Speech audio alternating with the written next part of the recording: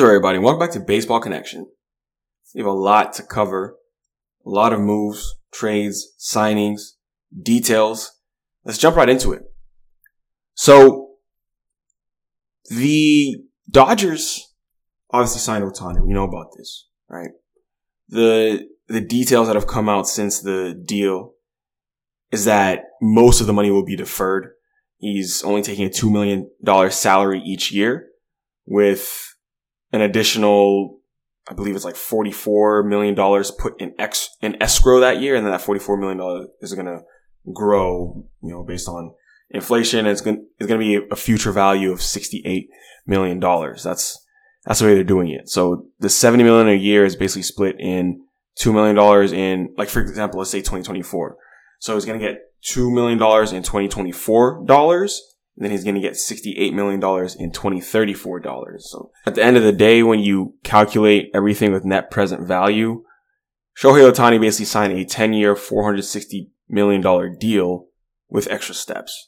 They said $700 million to make it sound fancy, but it's really a 10-year, $460 million deal with much of the money being deferred. Because when we talk about everyone else's contract, we talk about the net present day value. And for some reason, Ohtani decided to talk about the future value, which I guess if you extrapolate anyone else's salary, you could come up with some super inflated number as well. But realistically, Ohtani's getting about $46 million a year in today's dollars for the next 10 years. That's what he's going to get. Still a great deal, but not the huge, crazy, big number that, we were led to believe. But the details are out, and that's what's going to happen.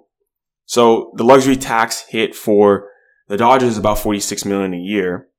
So that's great. That's one thing. Also, you might be wondering, well, why is Ohtani doing this? Well, he wants the luxury tax hit to be manageable, I guess, to some extent. But he also makes about $50 million a year in endorsements off the field. So he's not going to be hurting for cash by taking this path.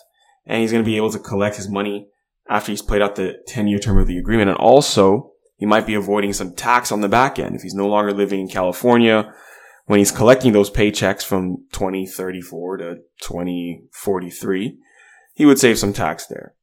But I wouldn't say it's necessarily a tax move, because what is he really... the amount of money he's saving in taxes, if anything, is probably minuscule compared to the amount of money he could have just gotten if he had taken the money up front and invested it. But that's neither here nor there. But the Dodgers are not done spending. There are rumors connecting them to other big names. The other big name that they're being connected to is Yoshinobu Yamamoto. It's no secret that the Dodgers need pitching. Ohtani's not going to be able to pitch.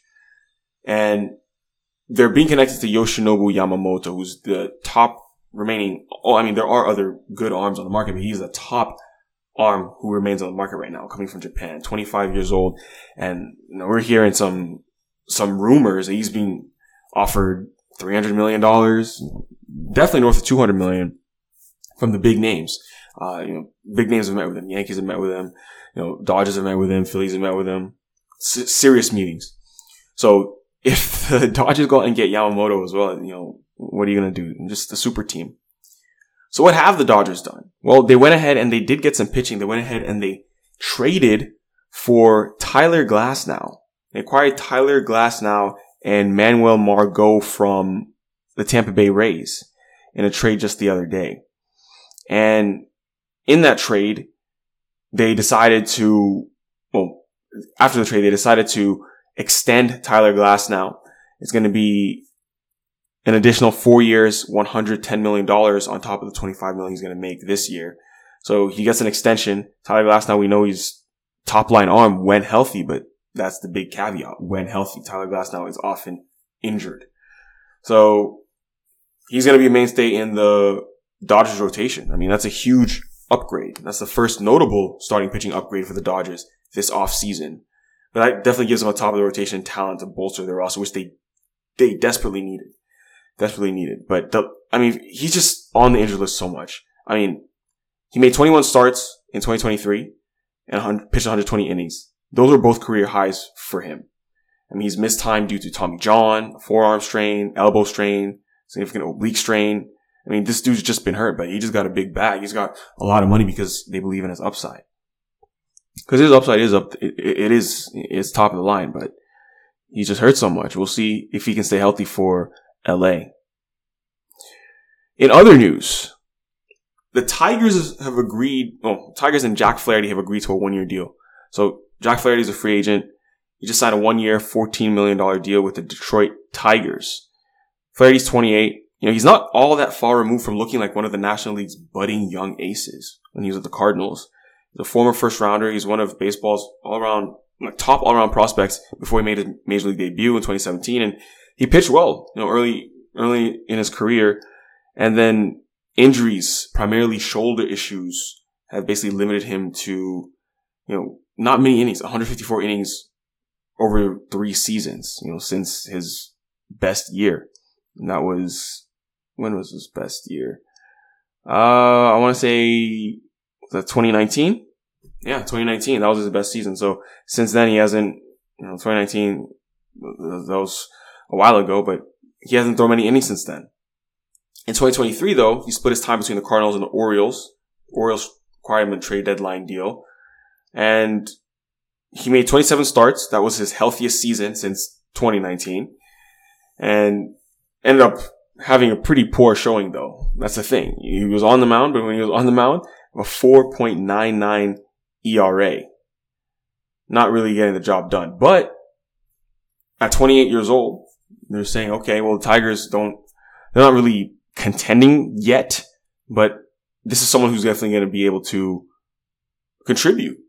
He's going to be an upgrade to the rotation, actually, because they need good pitching. So, okay, give him $14 million for a year. And for Flaherty, he can try to prove that he's healthy, prove that he can still pitch at a high level and hit the market again next year. So it's a good deal for both sides.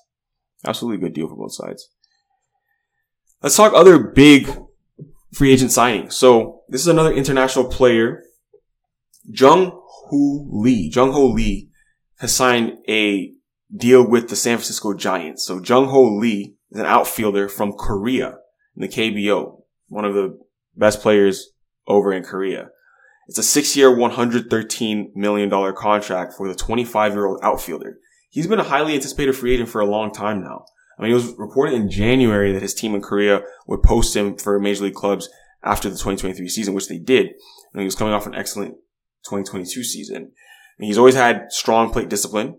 I mean, so first of all, who is this guy, right? He played for Korea in the WBC, in the Olympics, international baseball circles. He's played against, some of the top international competition. And of course, in the KBO, the Korean Baseball Organization, that's considered a notch, like one notch below the NPB, Nippon Professional Baseball in Japan. So Japan is considered the best foreign league, foreign with respect to North America, of course. And then the KBO is considered a notch below that, but he's been really good. His profile is somewhat similar to Masataka Yoshida, who just came over from Japan and had a stellar season with the Red Sox. However, with Lee, you're getting a much better glove. Much better glove. Masataka Yoshida, a guy who had better contact over power, but just a really good hitter. Not great on defense. Didn't really have good defensive numbers in Japan. With the Red Sox in the major leagues, his first season, not a great glove either, but he had a 5-year, $90 million deal with the Red Sox. With Jung Hoo Lee, this is a guy who won 5 straight Gold Glove awards. He can play all over the outfield. Of course, you're going to need some range to play out there at Oracle Park in San Francisco. But, he's projecting as either a passable center fielder or an excellent corner outfielder, depending on who you ask. So that's what you're getting from him. And he's also got some pretty good bloodlines. I believe his father was a legend in the KBO as well. So he's got baseball in his blood. But it's a 6-year, $113 million deal. At the end of the day, the money matters. I'm not even going to lie, because the money tells you how much faith these scouts, these cross-checkers, these, scouting departments for each teams have in the player. I mean, $113 million over 6 years, that's $18.8 million. That's for a 25-year-old player coming from the KBO. That's a lot of money to give to someone who's, who hasn't played the big leagues yet, or, whatever. But not that's a huge deal.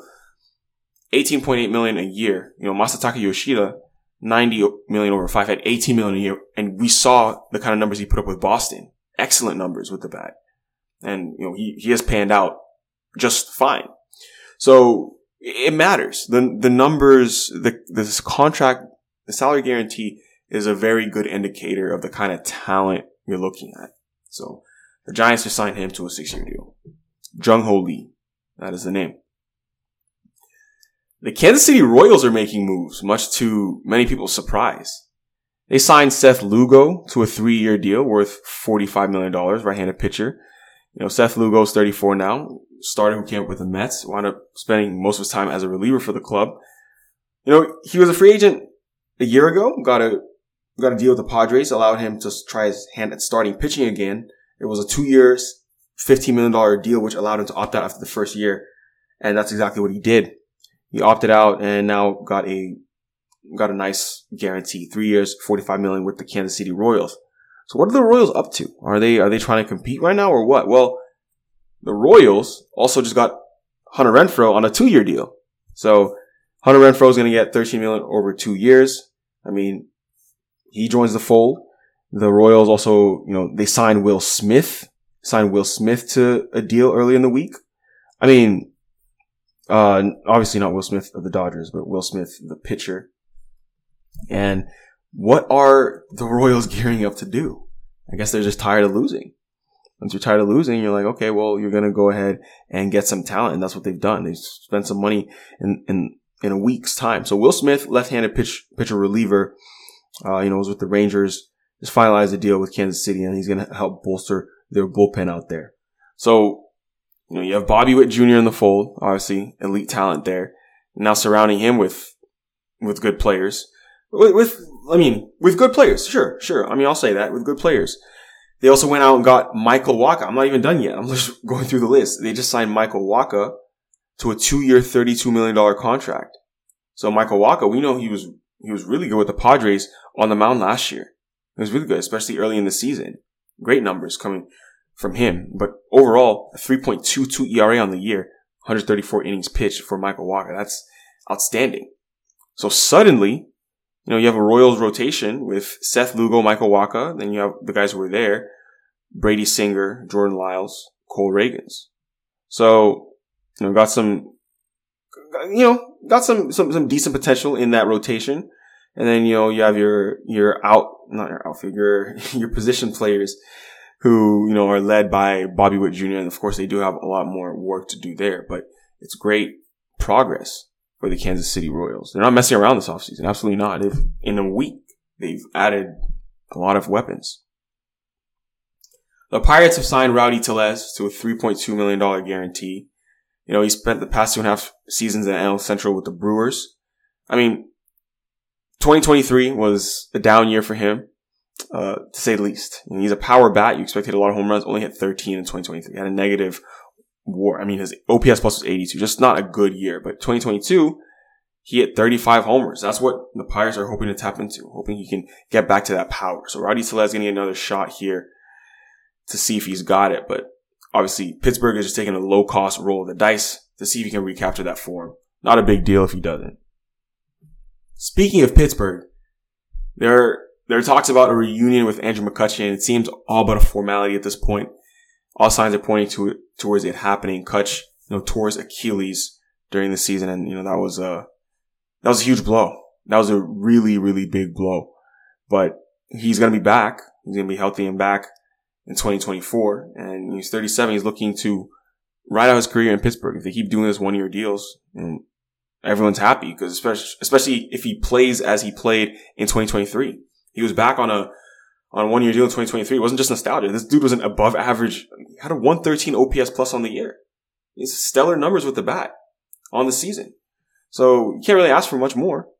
I mean, dude got on base at 378 OBP. That's higher than his career numbers.